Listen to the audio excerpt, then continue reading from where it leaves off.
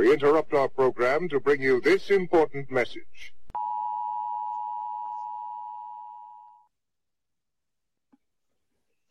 So I was a rookie cop. I was working day watch hours. I was responding to a call on Hollywood Boulevard, kind of a couple stores away from where Heidi Fleiss had a shop back in the 90s.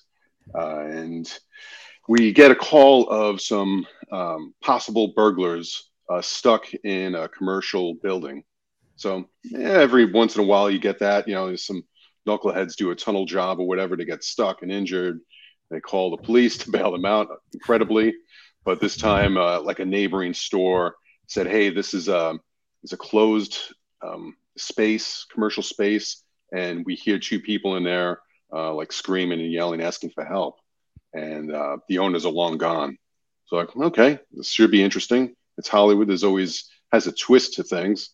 So my partner takes the front. I go around the back, and there's a back alley, and there's kind of like a little bathroom type of window, and I roll up over there, and I could hear some people inside. So I was like, hey, we tried the doors, but they're all locked. And I said, hey, is anyone in there? And I hear, a couple of voices, yeah. We're stuck in here. So I start a little dialogue, and I'm starting to hear a familiar voice. And it sounds like Pauly Shore. And for those that don't remember, like before, like Pauly Shore really popped, he was on a show on MTV called Remote Control. It was a game show. It was pretty cool and innovative back then. So as I'm talking to him, I'm like, hey man, what's your name? He's like, my name's Pauly. I'm like, Pauly what? He's like, Pauly Shore. I'm like, what? I'm thinking, it's like candid camera. I'm like looking around. Am I getting punked over here? And I was like, are you kidding me? And I knew a little bit of his background. So I asked him a couple of questions to establish his bona fides. And I'm like, yeah, this is really Pauly Shore. I'm like, what the hell are you guys doing in there? Of course, I hear another voice. And they said, we'll tell you, just get us out of here. We're stuck in here. We've been in here about, an hour or so. I was like, all right. So somehow we find, we get a phone number to the owner, and it was a business that was under construction. So we get the key to it, open it up, and out walks Pauly Shore and Adam Sandler. Come on. So by that time, I'm the rookie there, and I'm there with all these old grizzled vets. They don't know MTV from ABC to CBS. They don't know who Sandler or Pauly are. And so they come out and they immediately want them, buttoned up. So I got them in cuffs, and my sergeant's like, hey, get these guys' names, start running them, just treating them like it was actual burglars. So I'm trying to be diplomatic and not, make them look bad, trying to appease everyone's ego. So I'm getting their information, going through the steps, and then I kind of pull the sergeant aside and I tell him, like, hey boss, these guys aren't actually burglars. And he's like, what are you talking about? I said, no, they're, the comedians. And they're like, how do you know that? I'm like, trust me, they're comedians. I've seen them on TV. And then they're like, we'll run them anyway. I'm like, okay. So go back to the MDT, start running them. Of course, they're clean, and come back. And so I start talking to him. I said, hey, so what happened? So Pauly and Sandler are walking down Hollywood Boulevard, and they're probably getting zooted or whatever, and they got to go to the bathroom. So they just find like the nearest place. They go in there to use the bathroom, and unbeknownst to them, the place, is under construction. The crew bounces and locks them in there, and they get stuck, and now they become burglars. So I unhook them up. The sergeant, reads them the riot act, that you could be arrested for trespassing, blah, blah, blah. And they're actually pretty cool about it. They're like, yes, sir. Yes, ma'am. Doing all, saying, doing the step and fetch it routine. And then I ended up seeing Pauly in another bizarre place down the road, which is another story. But that was it. For a day, I was working as a rookie, and I met Pauly Shore and Adam Sandler in one of the most bizarre circumstances.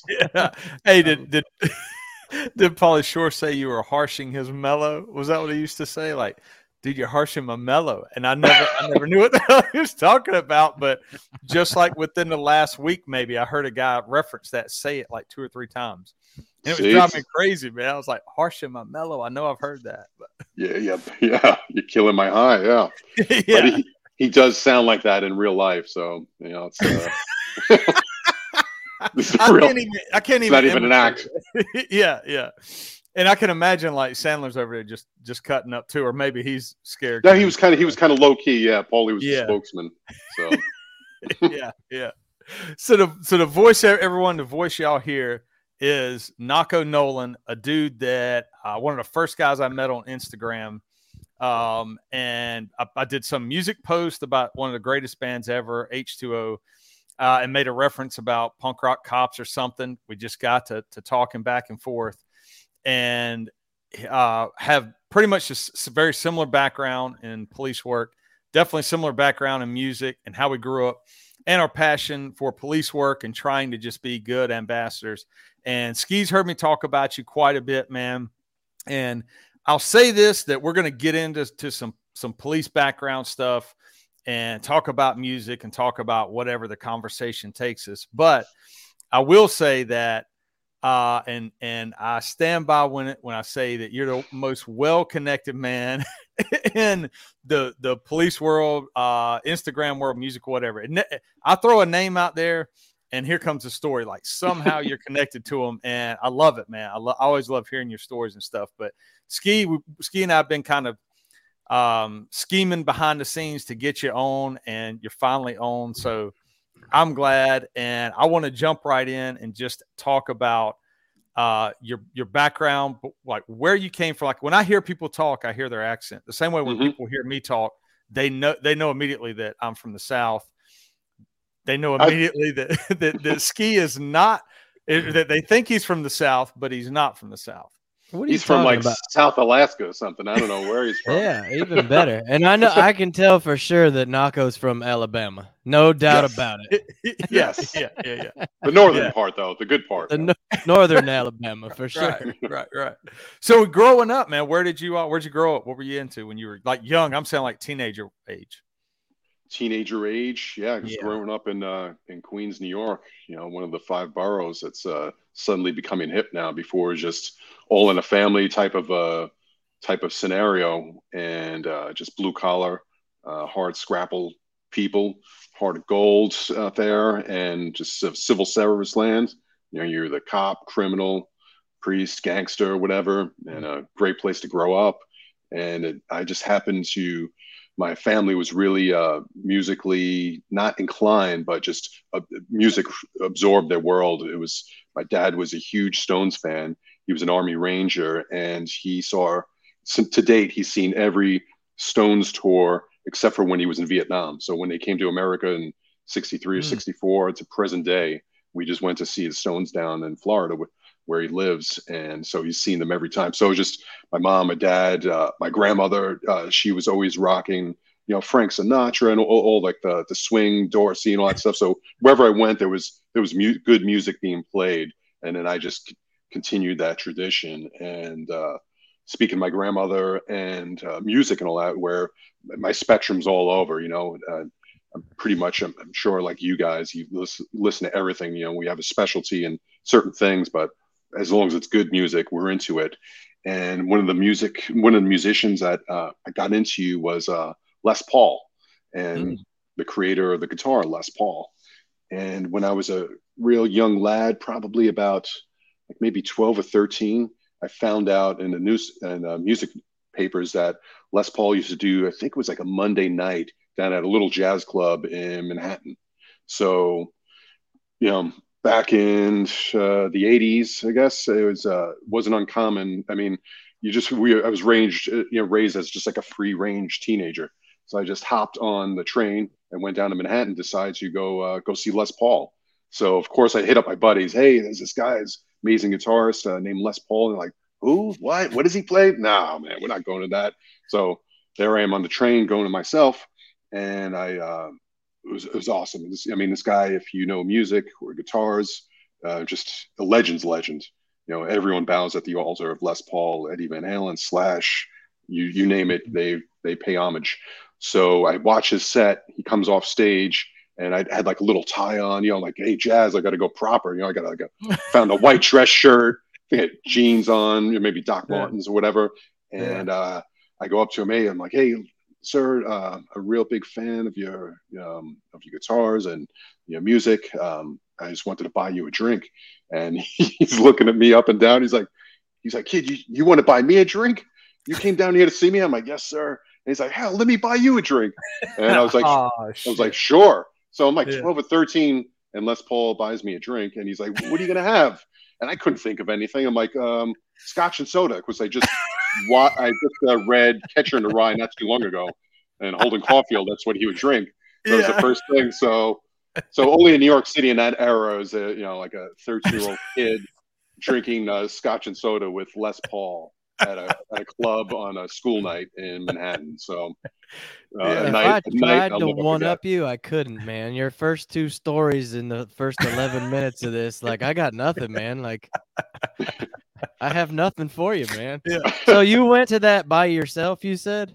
Yeah, I was just always enthralled by his music, and I was just it was pre-internet. So when I found out, I'm like, wow, he's still alive and he's still playing. Like, I got to see him. We got to see it in the flesh. That's liberating, man. I went to a show in high school, and I know I was old enough to drive, so I was like 16, and I couldn't find anybody to go see Soulfly with me.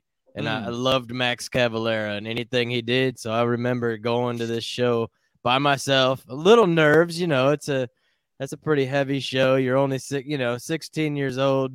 And, man, it turned out being awesome. Just liberating to go by yourself. And, like, I'm going to see this band whether anybody's coming or not. So that's badass, though. But I wasn't 12, and I didn't drink I didn't drink a cool drink with a famous rock star. Yeah.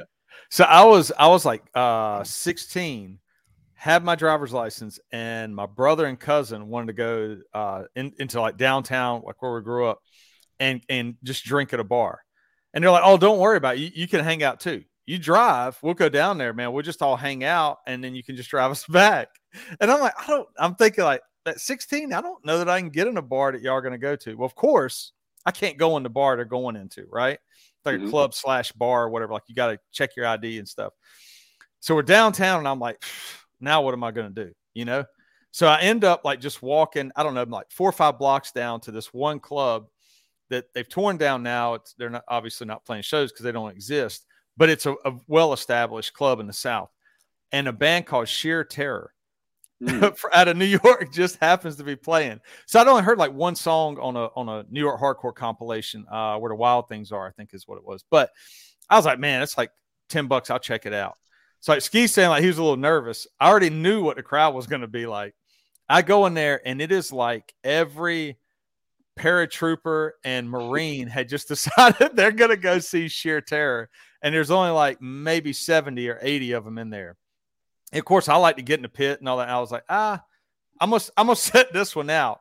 So, I mean, y'all feel free, not you all, but whoever's listening, feel free to just Google some Sheer Terror and you'll see what I mean. Like, it got pretty vicious in there. I was like, yeah, I'm gonna sit this one out. And that's this is one of those establishments that's been bulldozed, but you can still smell the beer and cigarettes in the area from that building, man.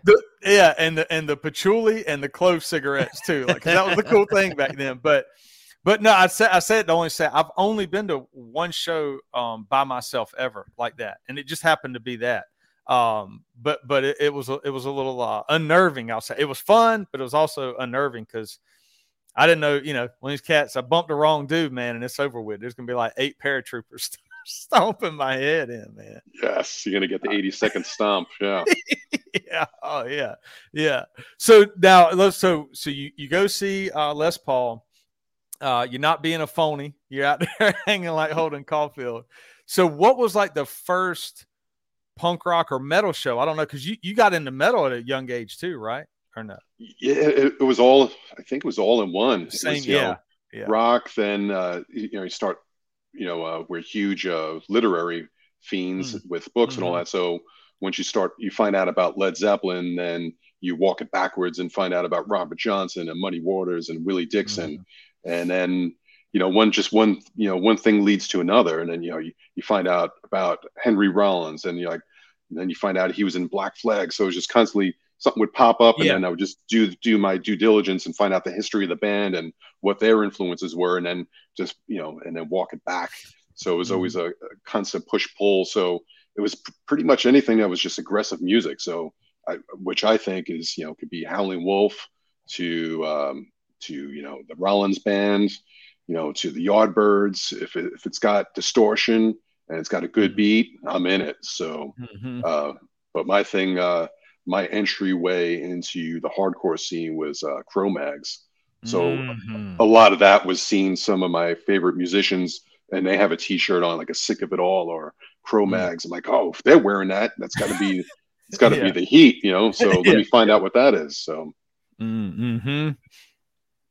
I love what you're saying, because you can do it. I mean, they don't have to create any more new music starting today, and you could forever keep going down rabbit holes of music that's been recorded for the last 80, 90 years. And it's so much fun to find those bands, like an old vinyl that's, from the 70s, and you're like, oh, this looks cool, and you pop it on and you find gold like that. And then, like you said, you start chasing the individuals in the band and realize they're part of some other band, and like, man, that's what I love about music, because it's never ending.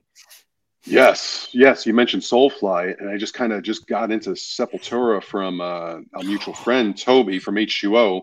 I was at one of the H2O gigs that he did during the COVID deal, and I see this dude who ends up being a singer and really good friend now, Derek Green, and we just start talking about jiu-jitsu in Brazil and all. You notice I had a Brazilian shirt, and then I find out he's the singer in Sepultura, and I obviously always knew about the band. I think I even had an album that someone gave me. I just never listened to. It was just one of those bands I was always revered, but for some reason I just never heard them before. I knew of them, and then boom, I meet Derek, and I hear them. I'm like, wow, boy, did I miss out on a lot.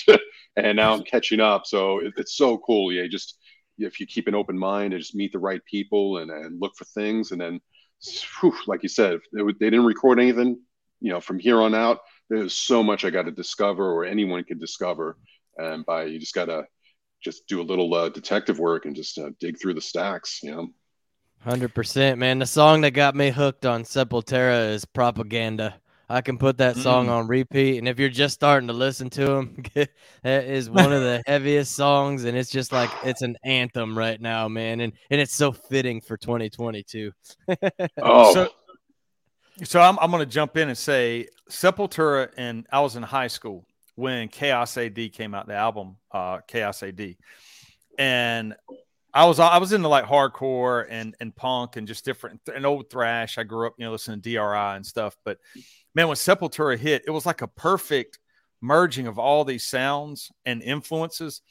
But there's a song called "Refuse Resist" off that album. I was at Myrtle Beach, stone cold sober. I don't drink. Like, I've never been drunk. But music was just, man, I would get going. So I'm at Myrtle Beach, 4th floor hotel, and I keep thinking it's going to be good to jump off this balcony. It's going to be good to jump off this balcony. My cousin's there, who was in the Marine Corps, and a buddy of mine who I later served in the Army about the same time we went to high school, and he was just like a brawler. He was one of those dudes that could throw a haymaker, freaking jawbreaker, just like and knock people out. Greatest guy in the world that we still eat breakfast together. But we start blasting Sepultura, Refuse Resist, put the speakers on the balcony, and the pool is loaded, right? We start jumping off the balcony into the pool. And, of course, right out, as soon as we jump out, the whole hotel goes crazy. We come running back upstairs, and the phone rings, and it's the owner of the hotel. And that was the one rule he had: do not jump off my balcony. I don't care what y'all do. Don't jump off my balcony. And what do we do? Now we're grabbing all our stuff, running because he's called the police. But to this day, people still laugh because I don't do crazy stuff. But, man, that music, I had to do it. You know what I mean? Like, you get fired up. And I've never seen them live. And that's the one thing that I want to see them live. Even, the configuration they have now with Daryl singing and stuff. I want to see them, man. You know what I'm saying? Knocko, I love picking on BC, but he's listening to Refuse Resist, and one phone call, they cease and desist all their behavior. What? Come on, man. Hey, you know what? Ironic. I didn't go to jail that day. I can tell you that. You're a badass, bro. I did not go to jail, and I had the money to get bail out. None of that. So I was like, we're out. Hey, some of these hotel owners can be a little scary, man. They deal with shit day in and day out. You don't want to mess with a hotel owner, man. I will say this: we did always had some of the best service there because my brother was very free with the beer. So every time like the cleaning ladies would come through, he would crack them a beer, or maybe somebody else would pack them a bowl or something, and they'd hang out and smoke it up and drink and tell stories, and then get us all we needed, towels, whatever, man. We were good to go. Yes. Extra kind to your service people. Right. But yeah, Sepultura, I like that one. That was one that was a good merge right there. How about like the first time you ever like got in the pit, or any time that like you went to a show and it was just like the crowd was different or just more amazing, I should say, than maybe other shows? The first thing that when you say getting in a pit and thrashing and moshing, whatever you want to call it, skanking, I just remember we had a battle of the bands at our high school, and so it was like freshman. I might have been before I was even in the high school. Anyway, went to the battle of bands, and it was like one of my first time personally just where it's all my peers, and the place just went zoo, and it was so hot in there, and it's so loud, and just with all of my bros, and it couldn't have been any better. I mean, I felt like I lost like 50 pounds, and blood, sweat, and tears. I mean, it was unbelievable, and I was like, wow, I want to do this every day. How can we do this?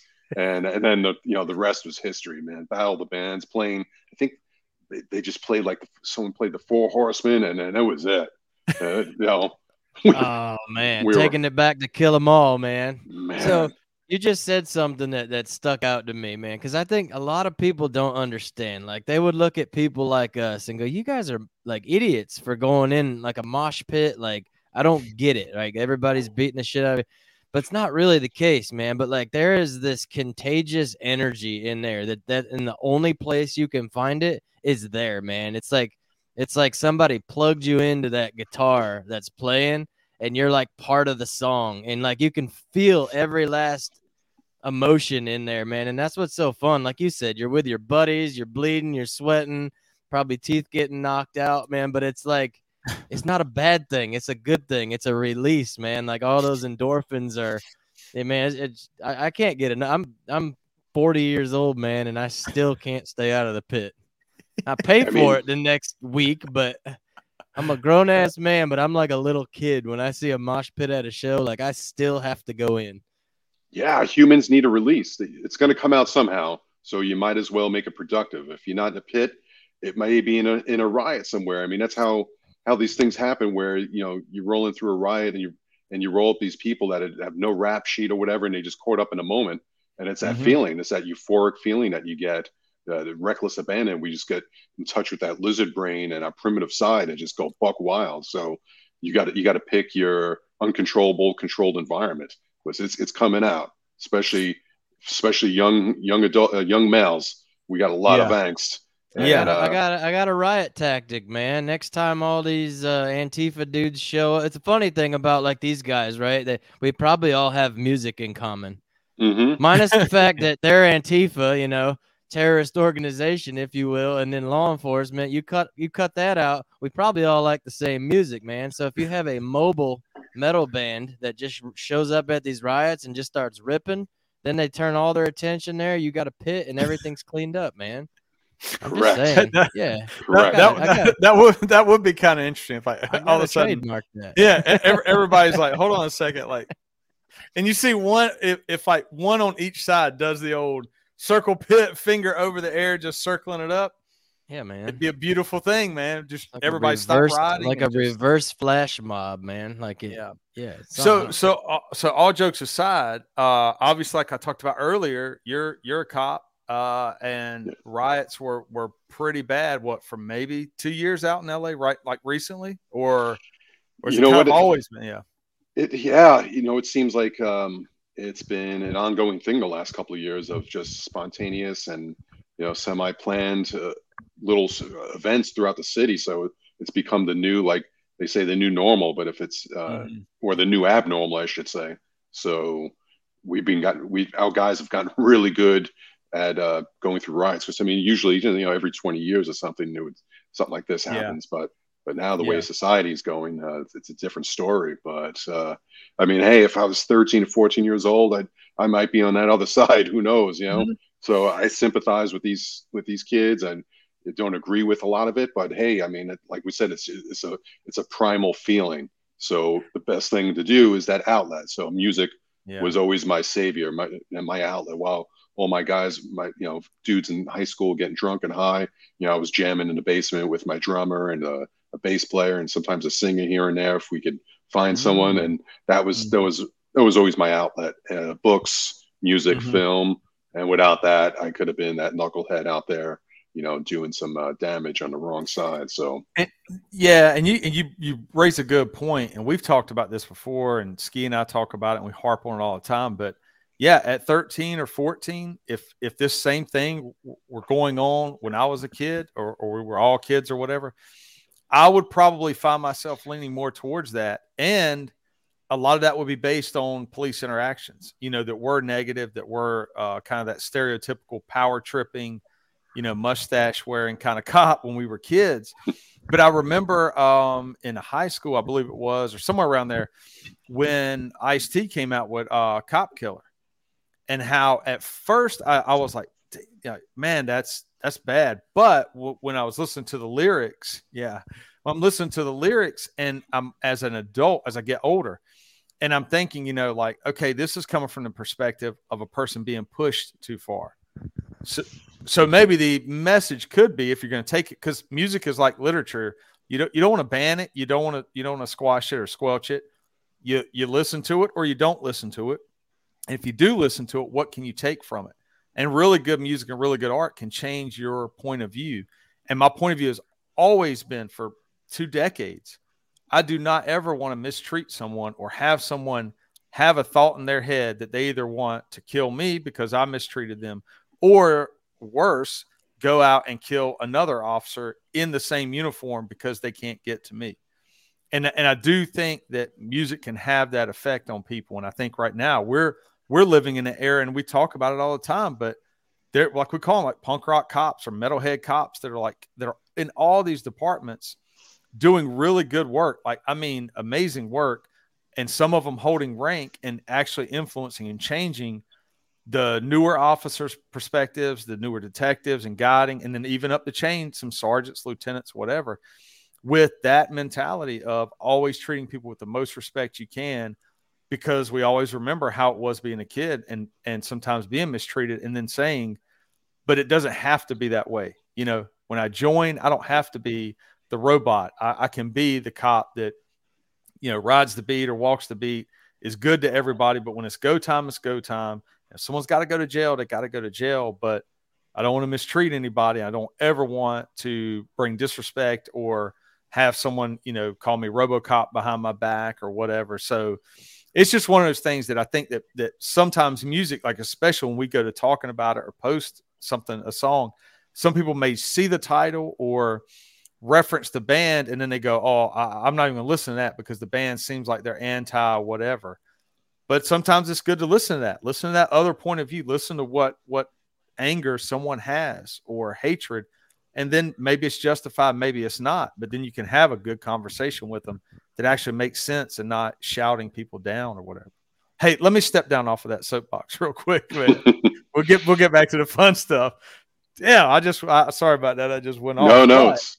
It's a powerful message. I mean, that's what's so cool about the punk rock and hardcore scene, was there was no barriers between the band and the fans. There wasn't any holier than thou where you'd go to a Van Halen or Guns N' Roses or whatever. You're never going to see those guys, and they're never going to come down to our level of fans. But in our other community, it was eye to eye. So that's how we do things on the streets. Like, hey, you're the band and I'm the fan, and we're one of the same, and it's the same thing on the street. Like, hey, I'm the cop, you're the criminal. I understand where you're coming from. You understand where I'm coming from. It's business. You got to do your thing. I catch you. You run from me. I put you in jail, and we shake hands and we go our separate ways. There's no animosity or whatever. and then you just try to understand each other, and then find out a little bit more, and then you find out you have more in common than you don't have in common. Yeah.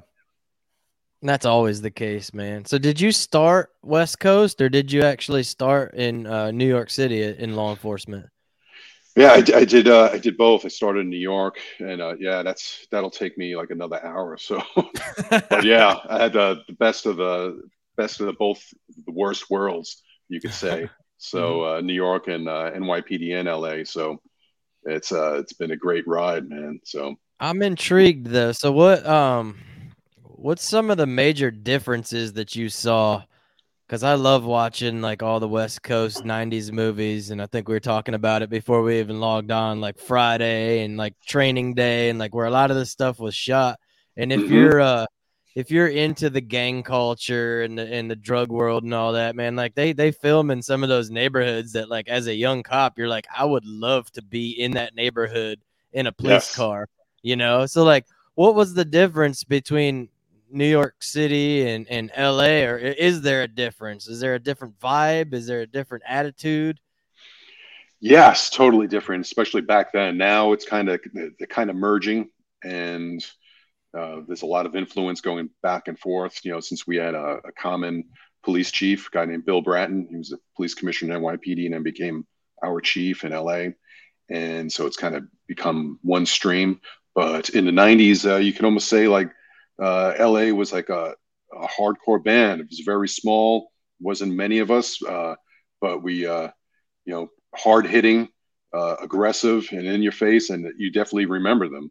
And NYPD was kind of a big, bloated Atlantic Records signed band, like say Led Zeppelin, where it was very, very different. If I could put the two together, and if you got it, if you stepped in our way in LA, I mean, it was repercussions because we had to be a force multiplier, which, right or wrong, is just the way it was, through fear and intimidation. And when you don't have a lot of assets, you got to make people aware, like, hey, if you step out, the whip comes down. Whereas in NYPD, we had more, we could give more breaks. We didn't have to, keep the boot on someone's head per se, and we could police in a different diplomatic fashion. And so we had kind of had that luxury since we had so many people. So it's two totally different ways of policing, and there's pros and cons in both. But I was raised in that pop culture stream as well. Like when I saw Colors, I mean, I wanted to be Sean Penn so bad it hurt. I mean, I wanted to have that Ray jacket on and the jeans, and work C.R.A.S.H, which was our anti-gang unit, and I got to do it. It was great. So I loved it. And you got to work both of those major cities during like the best hip hop beef of all time, man. Like yes. The East Coast West Coast rivalry, like tracking the music, like with the Biggie and crew, and then Tupac and crew, and everybody that falls in line. Any cool encounters with any of that stuff? I mean, you were kind of right then and there. Yeah, right? It's funny you mentioned Biggie. I was at a bar seeing a band called Flogging Molly, which is they're huge now in their lane, but they used to play Mondays at this just Irish pub in LA. They were nobody. It was kind of just a house band, and maybe like 20-30 punters would be in there at most. And so I'd go every Monday. And one night, I was always big on vibes, trusting your gut. So I was good with that. And one night I just said, hey, you know what? I think I'm going to cut it early. I'm going to go home. And everyone was like, what are you talking about? Band's coming on, this and that. I said, no, I just don't feel good. Got a weird feeling. And I left, and find out the next day, like maybe a half an hour or so later, I forgot the exact timeline, but Biggie ended up getting waxed, about a couple blocks away from where Flogging was playing. And I was like, there you go. It's like, there it is. It's like, just went with my gut, and, it ended up being the right decision. And then on the other flip side of, like, knowing who's who in the zoo, I had a friend that was on the job, this guy named Darren's awesome dude, funny as hell. I couldn't tell his stories on it. This guy was so X-rated, but in a funny way. But long story short, his cousin was Redman. Ooh, okay. Not Redman, Method Man. I always get those two guys confused. Method Man. So I was working Vice at the time, and we see this SUV, and it was kind of just at the height of the whole Wu-Tang thing, and guys rolling around SUV, glocked up, and maybe transporting, who knows. And I said, hey, look at these guys. I said, these guys are definitely dirty. And so we jam them up. And as I'm rolling up on the car, I see, I flash my light there. We get everyone to roll down the windows. Of course, everything's tinted out, blacked out. And it's, prior to that, as I'm fanning out, I kind of see guys dipping shoulder. And so I was like, oh boy. So I really know what that means. And so I shine my light, come in hot, and I see it's meth. And I was like, hey man, I know who you are. Don't worry. I know what you just stashed. And so that my eyes got all big, and so they kind of settled down a little bit. And I said, hey, Darren's my boy. And he's like, who? I was like, your cousin. And he's like, my cousin? And then after that, it was just like old home week. And we ended up chopping it up. And the guy I was working with had no idea who Wu-Tang was or meth or any of that stuff. He's just, he's like, who the hell, what are you talking to these guys about? I thought we were looking for straps and, dope and all that. And so we just, bridge that gap. I was like, hey, you owe your cousin one. So tell him I said, what's up? And man, if he looked like he wanted to jump out of the car and give me a hug and all that. So it was the only thing he stashed was the most expensive weed you can buy at the time. Yeah. No, it wasn't him. His boys. They was have they got their bodyguards around them. So there's about 8 guns in that SUV, man. Oh, you got to. I mean, East Coast rappers. It was hot back then. I mean, 100%. I would be strapped too. You're rolling around. Yeah. These guys are getting licked up. Here and there. So. I stopped a dude from New York City one night, and he was in the hood, and it was like 3:00 in the morning, and I get this dude out, and he's got a fur coat on from like neck to the bottom of his heels, and I'm like, I just look at him, I'm like, who are you, man? Like, and he's going on and on. He wasn't saying a whole lot, but just kind of kept saying like, man, I'm from New York, and he just had that vibe, you know what I mean? But I'm like, nobody walks around this city with a fur coat on like you got going on, man. Yeah. And I remember, I think he said he was like, he moved, so he was gonna be there, and I was gonna end up dealing with this guy again later. And I think he had like an ounce of weed or something. I wrote him a citation, but I left him a blunt that he had just rolled sitting in the center console. And nice. Like he thought that was the coolest thing in the whole world, man. I was like, hey man, here's your citation, this and that. I was like, make sure, I left that cigar sitting there for you. And he kind of looked at me, and I looked, just kind of like we were talking about the rapport building. Like he already got his citation, I got his weed, whatever. But down the road in the future, that paid dividends, man. You know what I mean? But it just reminded me that the swag. Absolutely. You know what though? Now in today's era with body worn video, and how it is for your guys' agency, you couldn't do that right now. Like, that's a neglect of duty. You left, alleged narcotics in someone's car, and the art of policing, of leaving those doors open for communication and rapport building and all that. I mean, that's what you're working in the gray. That's the art of it. It's funny. Yeah, I agree. Because police work is not black and white. It's written black and white. Like when you go through and read criminal elements and like arrest, search, and seizure and this and that, it's just not black and white, So like, leaving the guy his blunt to go smoke, which someday could lead to information on a homicide or whatever like that. People just don't understand. Like, there's other shit going on that we need to be worried about. You know what I mean? But people can't see past like the bold print. Like, well, you're an officer, discharging your duties, and he's in violation of general statute such and such. And it's like, hold on a minute. It's not like he shot somebody in front of me. He's gonna go buy more weed anyways. So one of the best sources I had, a patrol officer, had been in one of my classes, went back out, applied what I was teaching, and he stops one of the one of the more vicious dudes, right? And I can't say his street name, but you know how like guys have street names linked to violence, you know what they're about. Guys have street names linked to like money, you know, then it's like, oh, all they want to do is make money. Well, this was one of the dudes that was linked to violence, but the officer did kind of what he had learned, cut him a break, and did the same thing, gave some discretion on a weed charge. And that guy was like, that's the first time a cop's ever cut me a break. And he was being aggressive with the cop, and he flipped it on him and did some rapport building.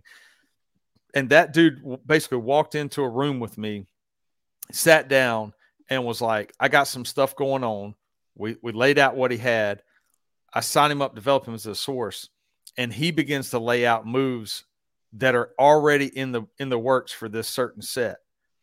And at one point I would bring him in and help teach my classes, you know, get on a dry erase board and stuff like that. But this dude was like, man, you guys are like cool as hell. Like, I've never been around cops like this. And I told him, I was like, well, once you see that discretion works, like these little bitty charges, and now we can work on this. The long game is, what are you going to be doing? And that guy's got like an actual job now, raising his family and stuff. But he was one of the original like masterminds behind some of these operations these guys were pulling off.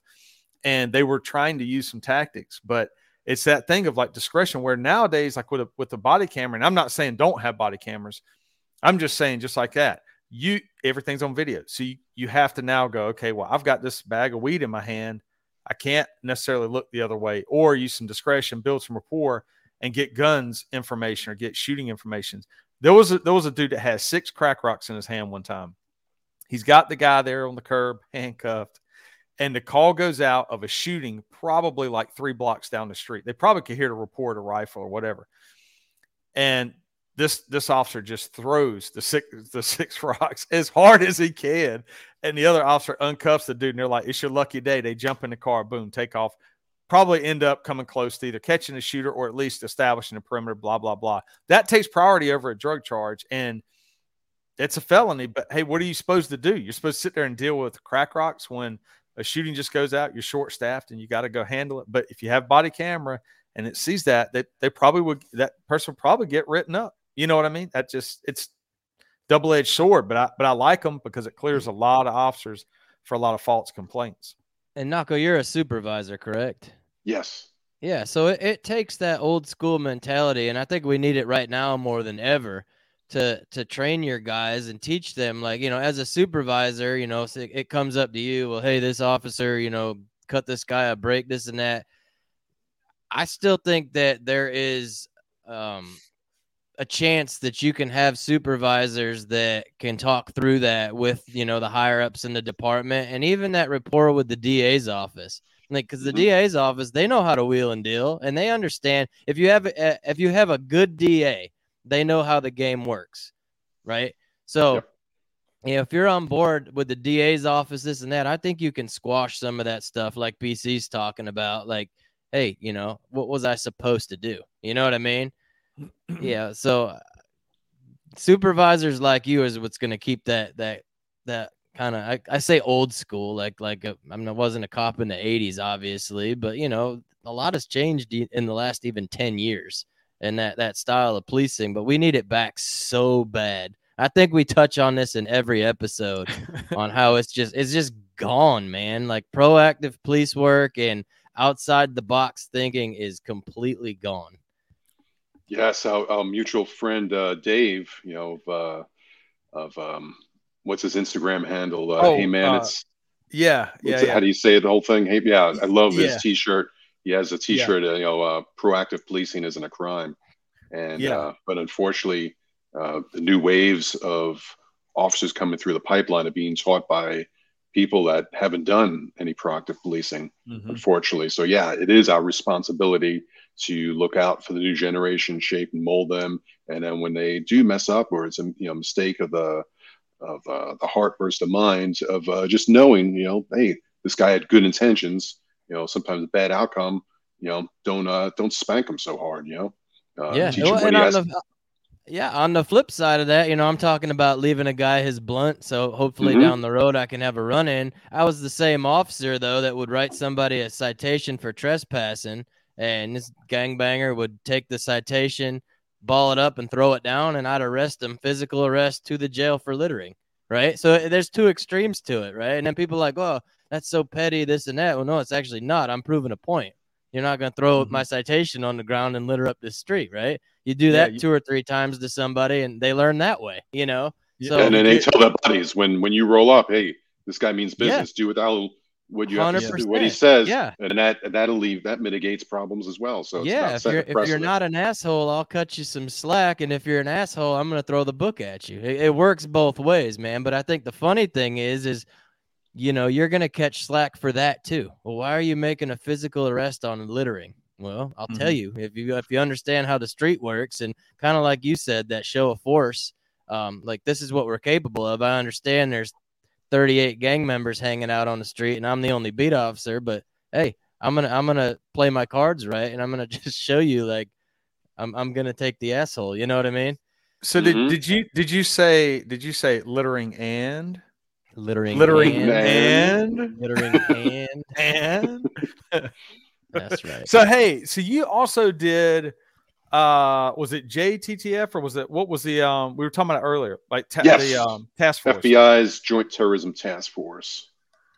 Yeah, tell me a little bit about that, man. Ski and I never got into the JTTF stuff. We did a little bit of the other stuff, but yeah, you're lucky.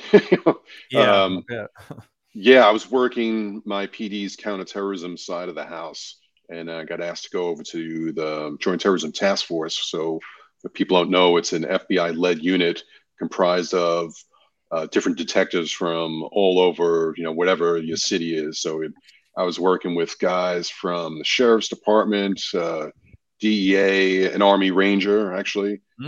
Awesome guy. Crazy Puerto Rican kid from Jersey, just awesome dude. And so we had like the alphabet soup within the alphabet soup. There's even someone that was a former agency that worked on Alex Station that was chasing Al Qaeda before Al Qaeda was a household name. So just kind of a little bit of a talent pool from all over. And we were charged with investigating international terrorism that had a nexus to, continental U.S., in particular that Los Angeles field office, which our specific domain was, the government of Iran, Hezbollah, that type of thing. So a lot of everything was long-term investigation. So coming from the PD, it's a lot of quick hits.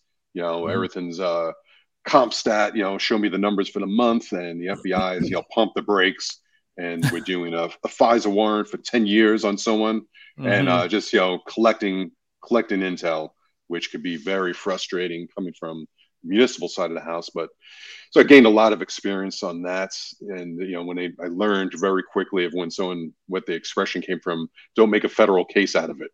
I learned what a federal case was, and dealing with the AUSAs and having them guide our investigations and saying, I need this, I need that, you need to do this. And it's like, whoa, like coming from the city, it's like, we tell the DAs, this is what you got to do. This is what, and it was so very humbling experience.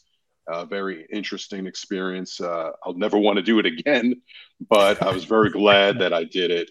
I met some great people, learned a lot of interesting things about, counterintelligence and, working with our federal partners in the intelligence community.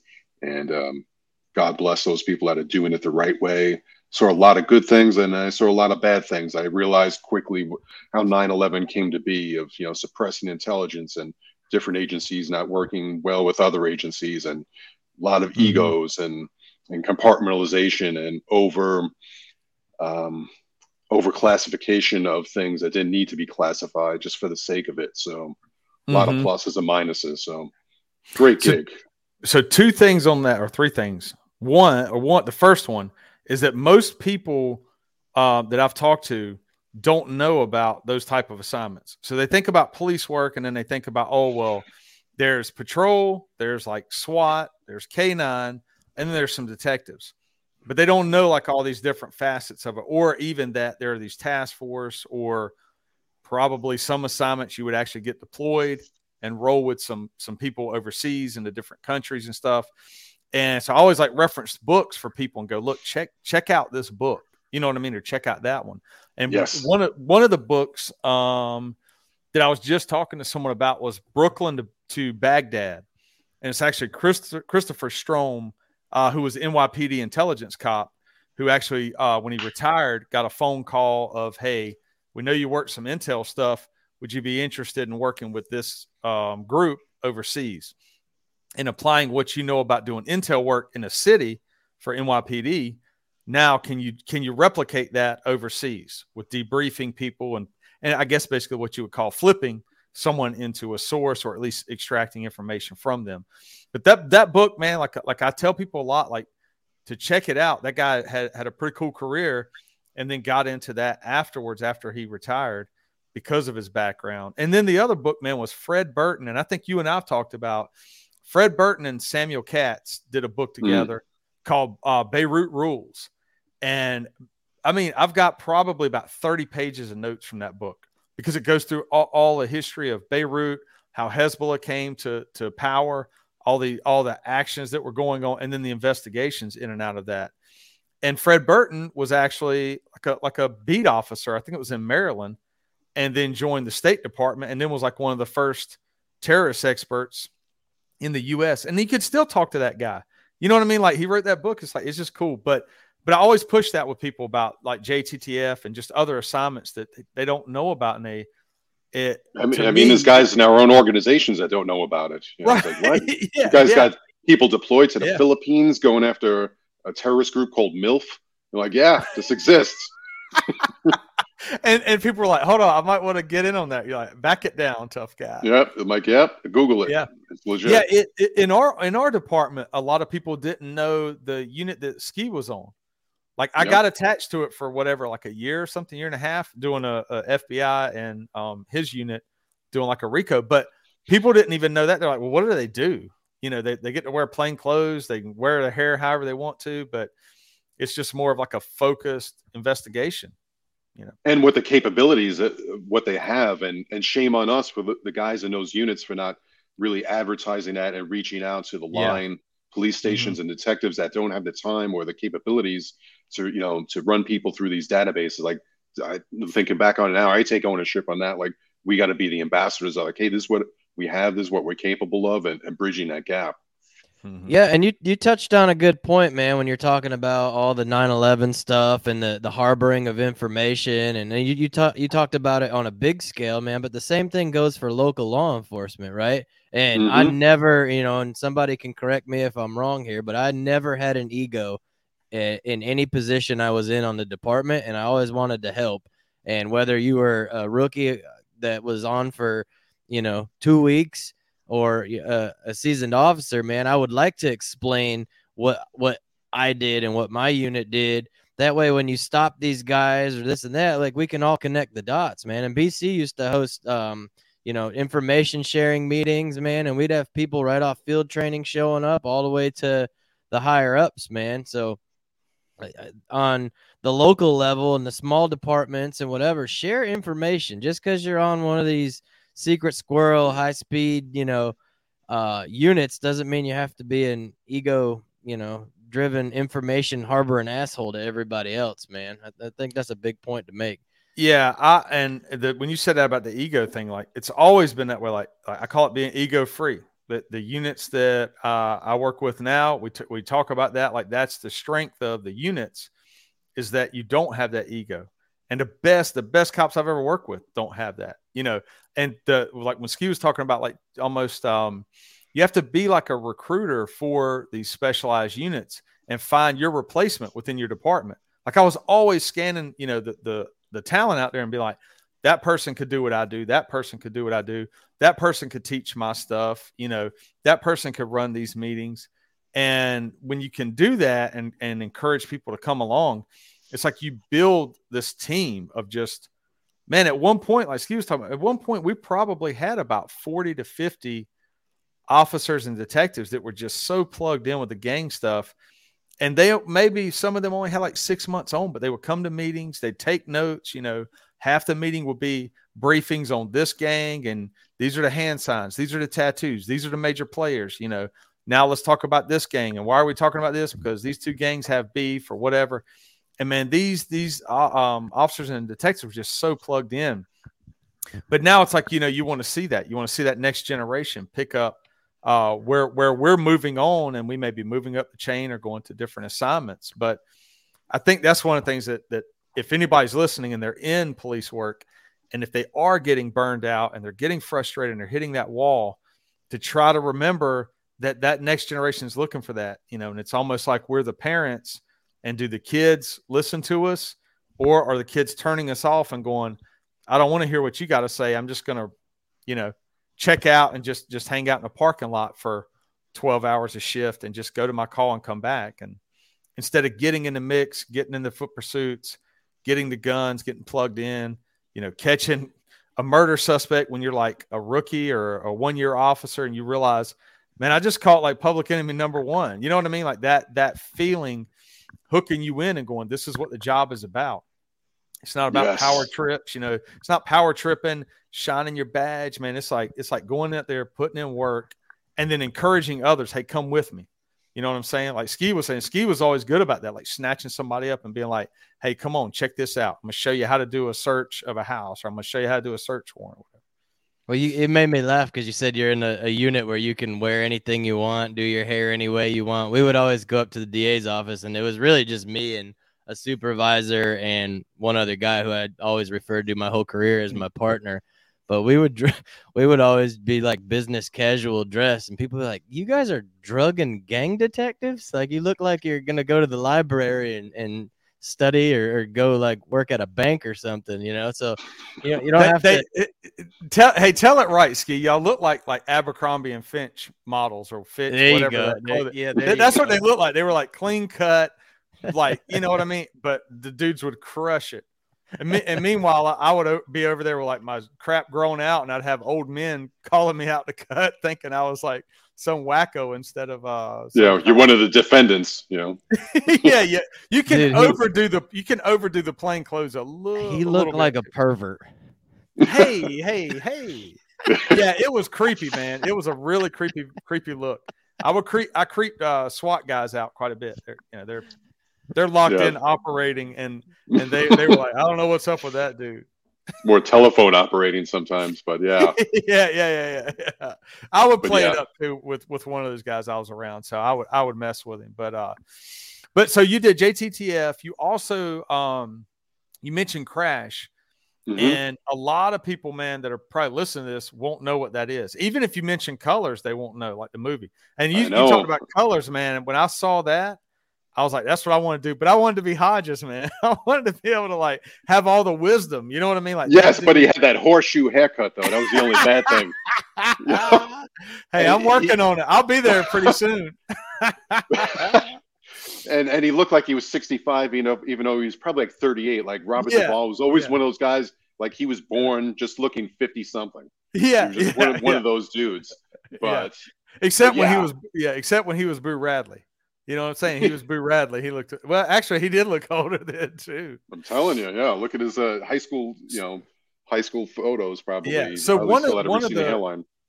Yeah, one of the lessons I do tell people about Colors when they watch it, probably the most powerful lesson, and we always talk about it in police work, and I'm giving away the spoiler because people aren't probably going to watch it anyway, but is when Hodges finds his demise in the end, it's by the same guy that he had such a good rapport with.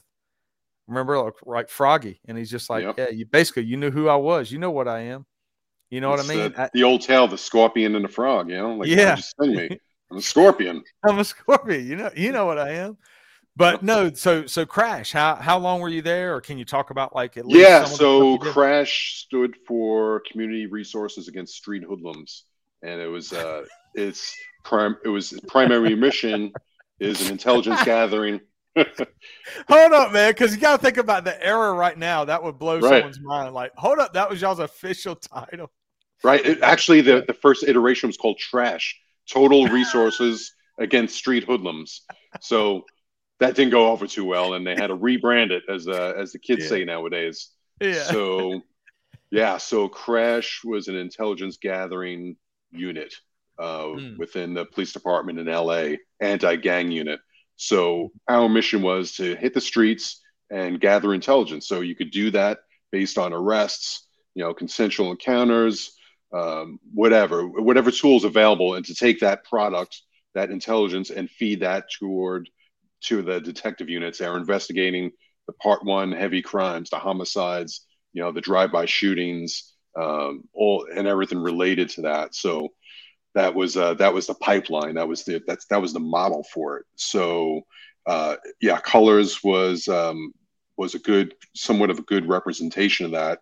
And for the newer guys coming through, the modern day Colors could kind of be almost like End of Watch, that movie. Like it kind of really showed the yin and yang, and good, what a real partnership is. It had a good perspective on the day-to-day, chat that goes on, and the relationship of between partners, and the love that you have with someone that's you don't live with, and but then you end up spending more time with than your actually loved ones. But so back to C.R.A.S.H. So I worked at for, I don't know, about maybe a year to 2 years, and then moved on. And I always stayed in an assignment for about like 2 years or so. Then I got career ADD and just keep on bouncing to different cool gigs that I wanted to do. So, but it ended up getting soiled. Its name through an individual called Rafael Perez, who was corrupt and ended up getting arrested. And he was loosely portrayed in the movie Training Day by Denzel Washington. It was kind of a loose composite of him.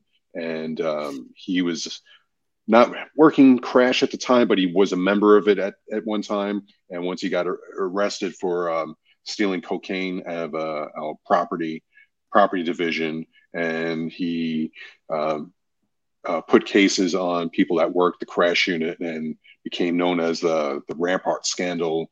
And that kind of got loosely portrayed on the show The Shield with Michael Chiklis. And so LA and the movie industry has always been pretty close ties and symbiotic, and for the good and the bad. It is crazy to be in law enforcement, and like people like us. I guess I just I would never think about stealing dope. I would never think about stealing money, but like what we're exposed to, and if you wanted to go south and go to the dark side, how easy it would actually be. And eventually you're going to get caught, but you're entrusted with so much responsibility, and just, like what you find yourself in, especially doing these bigger investigations when it comes to a lot of money, a lot of dope, doing search warrants on storage units and finding nothing but money. You know what I mean? Like the opportunity's there, and you understand, like there are those bad apples that would seize on it, man. But when you look at all the positions and predicaments you're put in. I'm just thinking to Training Day when they go and dig through the floor, right? And he's throwing bricks of money, and Ethan Hawke's like, what are you doing? He's like, what do you mean, what are we doing? You know what I mean? Like that. It's so crazy how in real life that opportunity is always there, but in law enforcement, 99.9% of the guys and girls in the profession would never think about that. You know what I mean? Correct. Yeah. I was just talking to a colleague about like we've been having a couple of high profile like sexual harassment lawsuits, and some pretty heavy things that were in the press. And I was like, man, I've been on the job, going on 3 decades now, and I've never seen not one thing like that happen. And so I know it does happen. I believe the victims. I was like, I've never been around that. And if I did, man, I'd strangle someone if they did that to a woman or anyone. So it's like, how is that even happening? And how is it someone letting that happen? Because if it's on my watch, like no way are you putting your hands on a woman or harassing anyone or giving someone the business. Like, we're here, and this is why I took this position. I saw shit go down on the street that I didn't agree with, and I want to take action. And that's going to be in the street, or it's going to be in the station house. It's going to be dealt with. So very disheartening to see people go to the wrong side, whether it's sexual harassment or drugs or whatever. It's like, hell no, not in front of me. If I even know about it, get a hint of it, no, you're out. You're going down. And that's what people don't hear that in the public. They think we cover up for that. It's like, that gives us a bad name. It makes our job harder. It makes it even more dangerous. And no way is anyone covering up for someone. Yeah. Something like that. That's where like a lot of people will throw out that, oh, that's what that thin blue line wall is or whatever. And I'm like, well, I don't know what we're talking about here. And they're like, oh, that wall of silence. And I'm going, it's the opposite.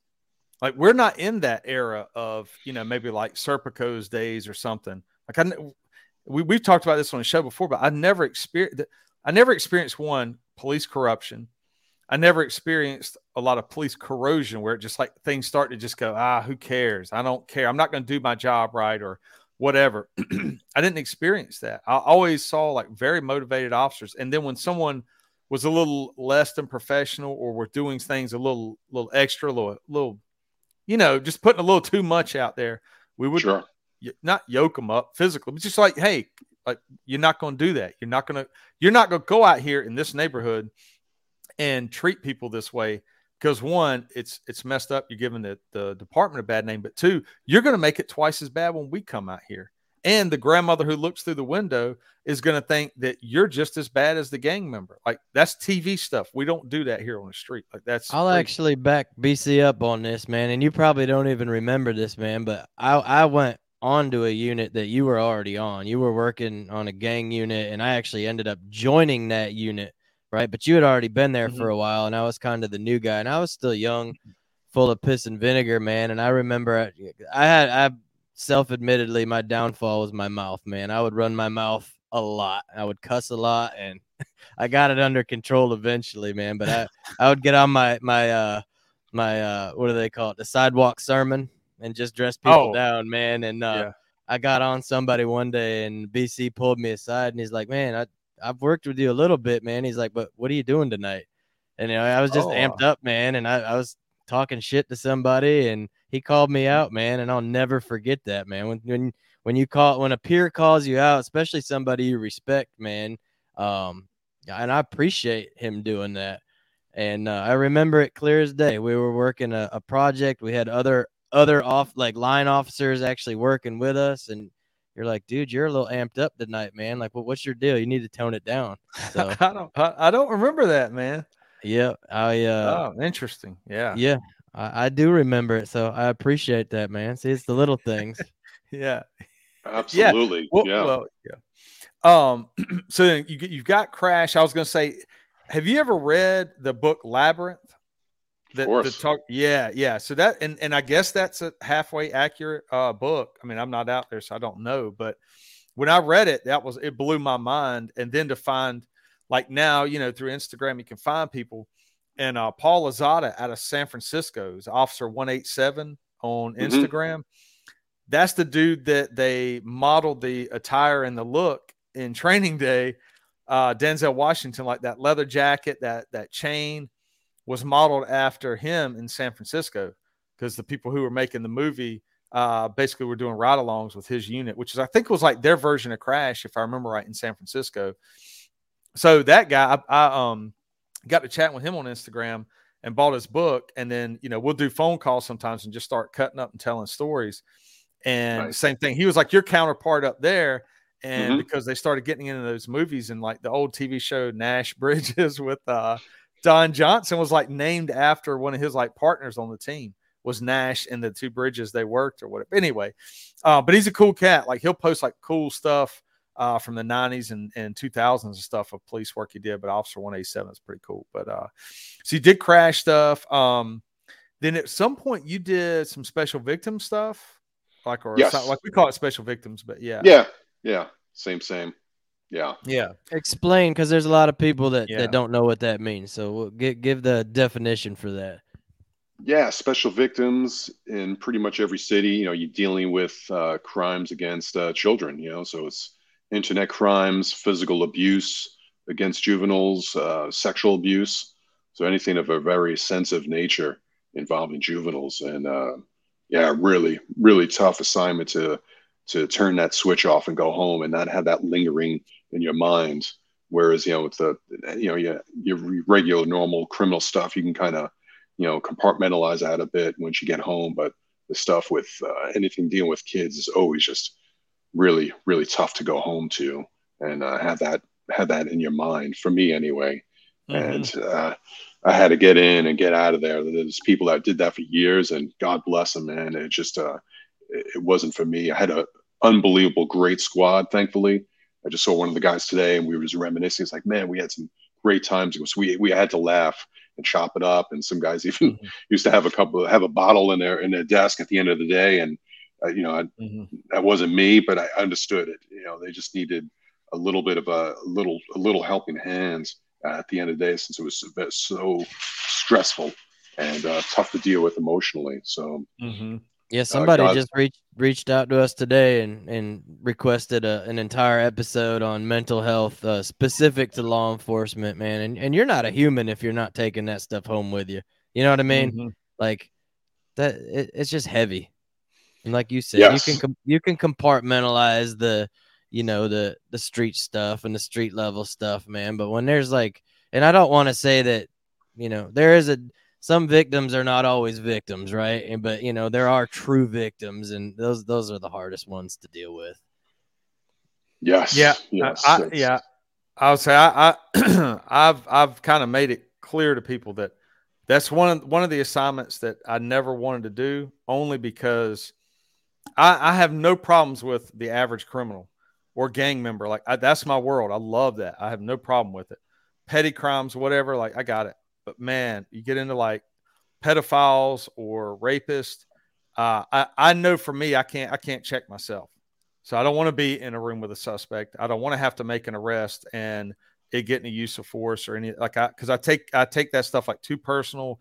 I don't want to see it because I know how it affects my brain. And so it kind of sucks because I always thought well, couldn't I be stronger and be able to handle that? But I also know I don't want to put myself in that situation. And fortunately, there are people, in our current department that, man, they are absolutely amazing. And like you said, they can compartmentalize. They go in and do these interviews and they get confessions and they get accurate information from these people. So you're not getting a false confession. And it's amazing to see, but I can't. It's tough. And I would probably say in cop world, that's the cream of the crop. Anybody that can handle that and do that and not self-destruct or not lose their temper with a suspect or whatever. I know everybody gives SWAT a whole lot of credit and K9 and all that, and that's amazing stuff. But when it comes to people that I look at and go, yeah, they're impressive. It would be people who can handle that and drive on with it and lock up some of the worst people in society. And I'm all for it. Yes. So you've done that. What would you say your, I guess what not what's your skill set? What is it that you're man, this is right where I feel at home. What is that type of assignment or environment that you feel the best at? You're yeah, this is I'm it right here. It's always been in an unorthodox, unconventional small unit, and looking at the roots of it, the genesis of it, it was being an only child and coming from a dysfunctional family and seeking that brotherhood. So if you give me 10 people, guys and girls, doesn't matter, and with a mission, and man, we're gonna have a great time doing it. We're gonna bust each other's balls. We're gonna have so much fun, and we're gonna do some hard work. And we're gonna be unstoppable. So that's my forte is driving a specialized unit for special mission, and that's where you could be creative and think out of the box and push the envelope. So that's what I love. That's my bread and butter. There's nothing better than the camaraderie of that small group, that small unit, man. People you do a job like law enforcement, military, any first responder stuff, anything that you're dealing with really heavy life stuff. You have such a bond with those people that you work with, and that, man, I look forward all the time to the grab ass with your squad mates, and that's what makes a 12-hour shift fun, man. You're out doing surveillance for 4 hours. You're not just sitting there staring through your binoculars, man. You're just ripping on each other and talking shit, and that's half the fun, man. Yes. What type of advice would you give people? Because Ski and I have actually fielded DM or direct messages from people who will say, hey, I wanted to join and be a cop, but I didn't because of whatever, or 2020, the riots or whatever. but for some reason they've kind of talked themselves out of it. But now they're almost hearing and seeing guests and hearing people talking about police work in a positive way and how rewarding it is. But what would you say to like someone who's listening right now that would be interested in police work, what they should be doing? If they're interested in police work, and what they should be doing is definitely do your homework. Talk to a wide array of people in different stages of their career. You know, the 5-year cop's going to have a different perspective than the 20-year cop. 20 years going to have something different from the 30 years. So you go through all these different stages in your career. Some are great, some are bad, some are in between. So get a wide spectrum of opinions, I would say. Really do your homework, and really look at the history of policing. Everything's cyclical in our country or just society. Same thing with policing. There's going to be a renaissance in policing soon. You know, we hit rock bottom, and it's going to be going back up soon enough. So if you want to help your community, you don't want to work in a cubicle or working from Zoom somewhere at home. You want to have fun. And if you're athletic at all, you know, it's like sports with guns policing. If you do it right, you're a street athlete. You know? I like that. Yeah. That's what you should be. You're a street athlete that knows how to, you know, shuck and jive and talk to people, and every day is going to be different, and you're just going to have a blast. So if you want to do that, you have the gift of gab, you like to be physical, and you don't want to be stuck within 4 walls, go for it. But just do your homework, and then the rest, you know, you're going to have great days, you're going to have some bad days, but every day I can guarantee you're going to be laughing your ass off, and you're going to have a plethora of stories. You're not going to be rich, but you're not going to be poor. You're going to have a nice house. You're going to raise a family. You're going to be able to go on some good vacations, and you'll have some great job security. And I highly recommend it. I would do it all over again. And, you know, it's people ask me, when are you going to retire and all that? I'm like, I don't know. Like, when it stops being fun, if that ever happens, and then I don't have something to bring to the party, that's when I'll punch out. But until then, you know, it's till the wheels fall off. You know, I'm pulling that audio clip, man, and we're running that on every TV channel and streaming network as just like an advertisement for law enforcement. Because as you're saying that, I'm just going through the Rolodex in my head of like exactly that, like a foot chase, the gun falling out, like the dumb shit, like getting your pants caught on a fence and ripping your uniform to shreds, and, you know, wrestling in a damn creek because you're tracking somebody through the woods, and like, dude, you just literally did like the highlight reel, man. I like it. Yes, and if you want to be loved, join the fire department. If you want to make a difference, join the police department. Love it. True. It's true. Absolutely love it. So Ski and I always talk music, and we love it, and we think that's kind of what could potentially bond a whole lot of people together.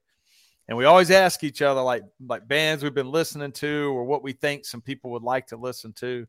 What's a band or a song or a couple of them that like, if you were putting somebody, you know how we do, like, oh, hey, check this band out, check this song out, like, who would you put somebody on now? And if I just put you on the spot, so I know, wow. If you're not ready, Ski will go, and then we'll come back to you. But if you got one. You know, I was just listening to a podcast. A guy named Dean Del Rey is a comedian, but he was in a band, and he has some really great music guests that are like kind of like B-side players that you're not going to hear, like Keith Richards or, you know, like A-star guys, but you're going to hear the drummer's perspective. You know, the guitarist from Billy Idol, just listening to Steve Stevens. So the unsung heroes that are really doing the hard work. Great podcast. Couldn't recommend him enough. But anyway, like with all the different things that I was listening to, one of them was, you ever hear of a band called Mahavishnu Orchestra? It was kind of like it was a real hard-edged, like, I wouldn't even know what to categorize them. It was like progressive jazz fusion, but it's like, if you don't want to take LSD, or like, you know, we're straight edge guys, you don't want to have to do drugs, you could put this album on and it feels like you're doing drugs. And something is super original that you'll never hear again, probably. A band called Mahavishnu Orchestra. So as I'm just sitting here, I mean, it's completely abstract. Yeah. But when I was listening to Steve Stevens, who's the guitarist from the Billy Idol band, and he's from my neck of the woods in Queens, and he was he was in a great band called with a guy named Terry Bozzio, who's a brilliant drummer who was in a band called Missing Persons, and a guy named Tony Levin, who was in King Crimson. So for some reason, I'm in like a progressive prog rock type of thing. And then Steve Stevens, he was the guitarist in Michael Jackson's Dirty Diana, the video and the song. And he also did the theme to Top Gun. So this guy touched so many different little places in rock history, with rocking with Billy Idol and doing progressive stuff and flamenco guitarist. So look for the B-side stuff. Don't look for the obvious things, and just be a little bit open-minded. And just like we said before, if no one ever recorded anything out there, there's some gems out there. So open your mind, let it come through. Yeah. So if you want to get lifted, listen to Mahu Vishnu Orchestra. This guy John McLaughlin on guitar, just mind blowing. For all the guitar geeks out there. A random thought I had earlier, man, and just listening to you talk brought it back. But like, if you're from Queens, you can say hoodlum and sound kind of cool. But like, if you're BC from the South, you're like, man, that's hoodlum. It doesn't. You don't sound cool saying hoodlum, man. No. I sound like I'm an 80-year-old man. I can't be like, oh, that's the hoodlums. People are like, come on, dude, don't say that. Like, that's where the hood came from. Yeah, exactly. But that's what I'm saying. Like, I can't. Yeah, I know there's certain in my yard. Ski, what do you got? Yes, man. Honestly, I took a turn this week, and I jumped into Suicide Silence. So that's a West Coast band, man. And why I'm picking this band, they can riff, man. I guess they're considered like a deathcore or whatever, but the vocalist, he goes by Eddie. I think his name is Hermita or something like that. But I was on YouTube watching some of their live shows, and people don't give these metal singers enough credit, dude. Like, he was hitting like these high screams and then these low growls and everything in between, like flawlessly live. And I absolutely love that aggressive vocal sound. That's my draw to some bands like this. So just go to YouTube, type in Suicide Silence live, and just listen to this dude Eddie just rip it on the mic, man. He's a badass. Now, how many records and stuff did they put out? You may have just said that, but were they putting out a lot of stuff or just? Oh gosh, they're an early 2000s band, and I'd say they have 5 or 6 studio albums. Okay. What was that word you just said? What was that word you just said? What did you just say? They put out how many studio what? Albums. Hey, Ski. What is the nut that you eat in a can that begins with an A and ends in a D? An almond. No, say it the way you say it, fool. Go on and say it. Almond. No, that ain't how you say it.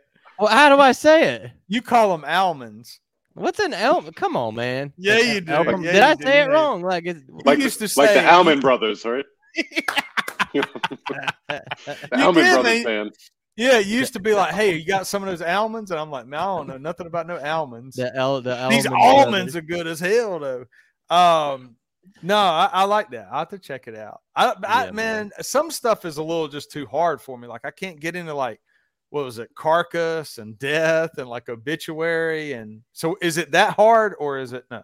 I mean, it's they're good, man. I also don't like if you get into like the Cannibal Corpse and like all that, like the lyrics are stupid. I think the singer's Chris Barnes, like, yeah, he can do like just one steady growl. I don't know, it's whatever, man. These are talented dudes, man. Okay, you'll appreciate it. I'm probably gonna throw 2 or 3 out like I do, man. I get a little too much, but one. I've been on a Gorilla Biscuits kick lately. Only because I listened to your podcast, your episode on what Dano says. Yes. That you were on Knocko recently. And then that put me on his podcast, like listened to it, and I listened to him talking to Walter from Gorilla Biscuits. I listened to that episode today. But I've been listening to Gorilla Biscuit songs all for my whole life, but I got into a kick, and there's a song they have called Things We Say. And it's just like, if you can listen to it and you can pull the lyrics up on the internet now, but it's like where we all laugh and joke, but then sometimes we take it a step a little too far, or we just straight up say stuff that's just mean as hell to people and not understanding how bad it can hurt them or whatever. But as a kid, when I listened to that song, I knew it then because I'd read the lyrics.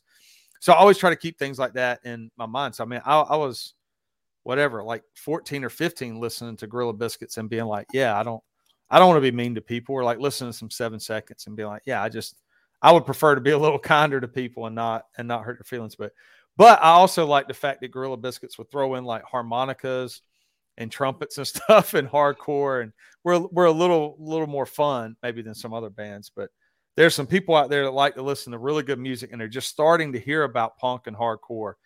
So if they're listening, Gorilla Biscuits, Things We Say. Do you guys know what Gorilla Biscuits are? Yes, I didn't know for like decades, and so many people have no idea. Yeah. Oh, you don't know, or you do know? No, I said so many people, yeah. even fans of the band. It was just a slang term for like barbiturates in New York City. Yeah.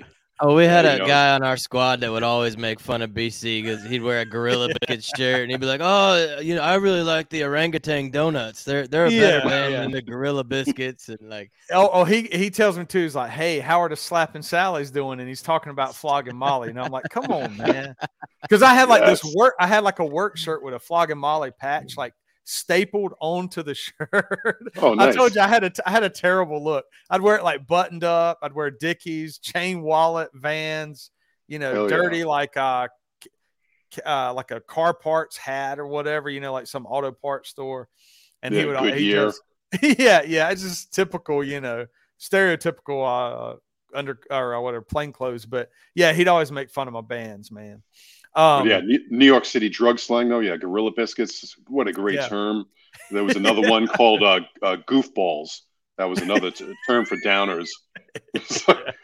When you talk to some old New York City heads, and you're like, "Hey, man, what do you want, goofballs or something?" And I can't remember who told me about Gorilla Biscuits, because when I was a kid, I didn't know. I just thought like it was just a silly thing they threw out there, and then to hear it's a reference to pills or whatever. But I'm gonna tell a funny story real quick, man.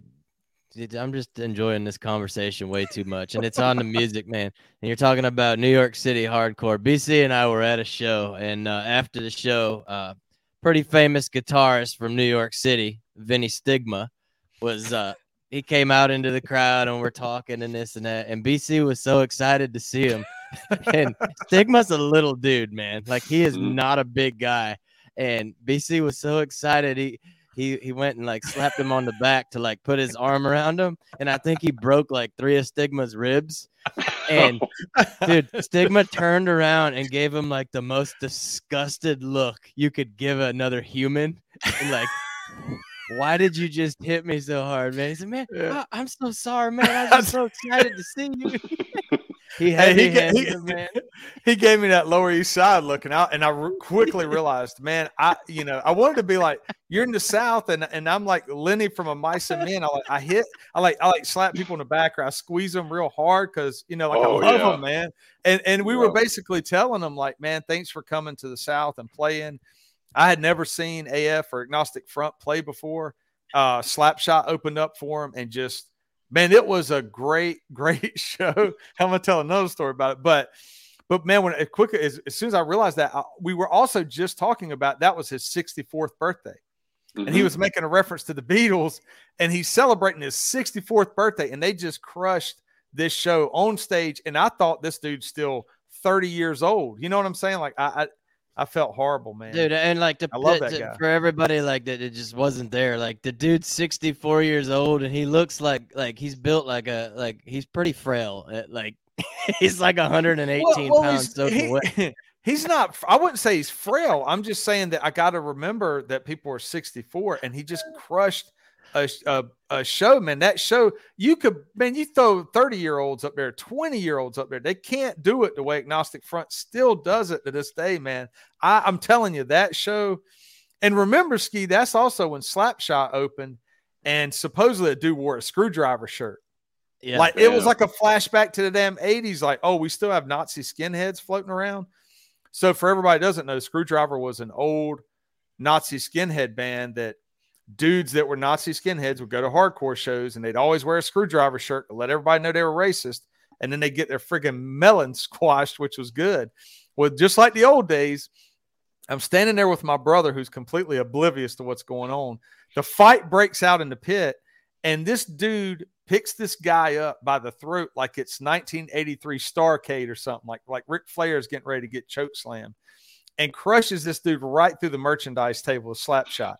The table breaks, and cuz the selling the shirts is like, slap shot shirts, get your slap shot shirts. And the dude's like out cold, man. I was like, now this is like the old days, man. This is an old show, but hey, after BC popped those vertebrae, man, Stigma was still cool enough to take the obligatory picture with him, man. But he had that look on his face, like, all right, let's get this shit over with, man. That's like one of the worst things I've probably done in my life, man. I felt terrible because I love those guys, man. Like, for them to take a chance and come to the South and play a show, and it was good, dude. It was good. Yeah, him and Roger are two of the most realest guys you'll ever meet, and hearts of gold, ridiculously fun, warm dudes. Yeah. So, and don't you roll with Roger, or am I mixing that up? Yeah, that's how I got this shirt. It's actually from his dojo. I just over Thanksgiving holiday, I got to go to Roger's place and roll with him and all that. So, hey, go ahead. Do you know why I say you're the most well-connected guy? I mean, we're talking about Agnostic Front. Oh, yeah, Roger. Yeah. I'm rolling with Roger, man. Yeah. No, I'm saying, like, that's the coolest thing. Like, you get to meet everybody and see him. And when you post pictures, I'm like, damn, dude, that dude, he's got it. He's got the life, Cro-Mags and stuff. It's good, man. It's a good life for sure. Yeah. I tell anybody, man, go check out. It's just, I can't remember it because I've known it for so long. What's your Instagram handle? Just at Knocko, Knocko. Yeah, and that's what I'm saying. Is like for everybody to look at that, BC. There's the picture, man.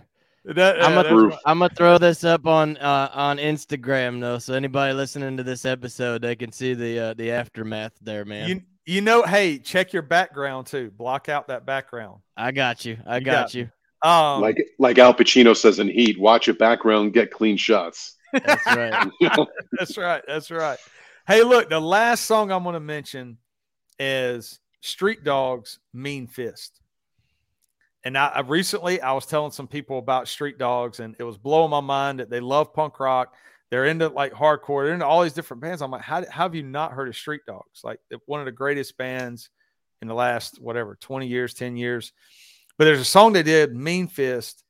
And if you listen to it, it breaks down like that point of view of a person battling drugs and then having to go to prison and basically feel like a failure to their daughter.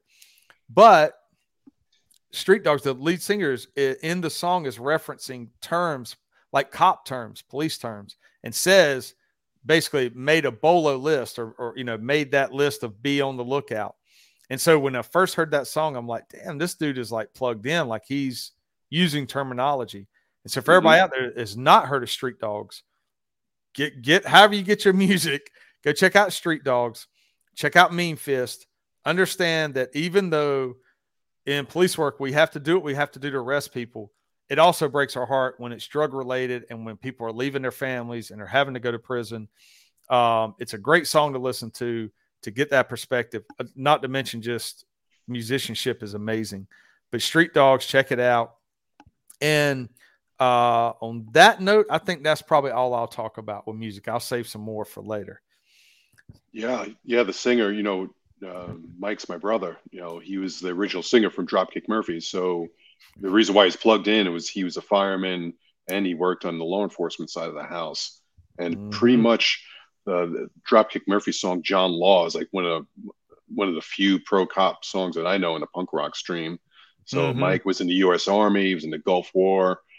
He's been a mentor and a dear friend of mine for many years, and stays at my house. He's just unbelievable individual, and he walks the walk and talks the talk. And he's been in the sober community for decades now, and just a very inspirational guy.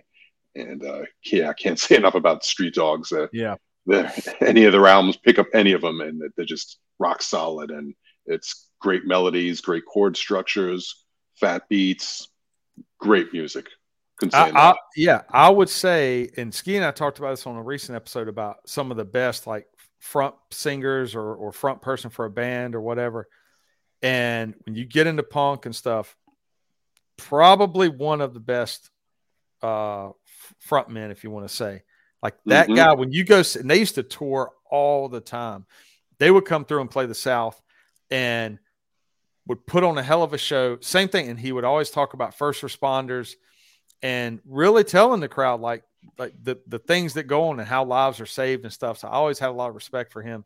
And he always made time to talk to us. He was cool with my brother one time when my brother was knee walking drunk and he's trying to talk to him. And my brother's over there doing like the fake handshake thing. Like it's, third grade. And Mike goes to shake his hand and my brother pulls away and laughs, puts his hand back down. Mike goes to shake it and he pulls it away again. Like by the third time, Mike's looking at him like, are we fighting? Like, what's going on? Like, tell my brother, like, stop, man. Like, you don't know this dude. He didn't grow up with us. My brother was like, thinking that this was like one of our buddies or something. But yeah, I love Street Dogs. So for anyone out there, check out any, like Knocko said, any Street Dogs album and the other bands we talked about. Is there anywhere else people can reach you? I know we didn't even get into like the documentary you were in. We'll have to bring you back on to episode 2. I was just going to say, we've barely touched the tip of the iceberg. Yeah, like a bunch of schoolgirls. I think we can talk forever because we have so many common interests. Yes. But yeah, where else can people reach you and see your stuff you're posting and stuff? Instagram, on Twitter, at Knocko Nolan. That's KNOCKONOLAN.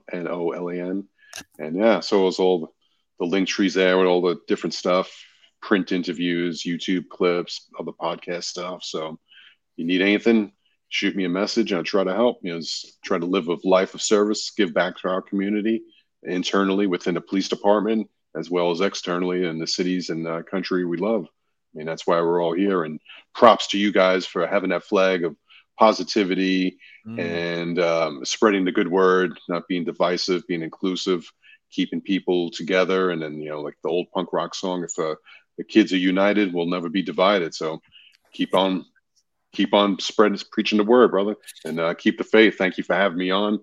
Love you guys and big fans. And whatever I could do to help, I'm there for you. Hey, Knocko, thank you so much, man. We appreciate you. We love it, man. You guys. Disruptors out.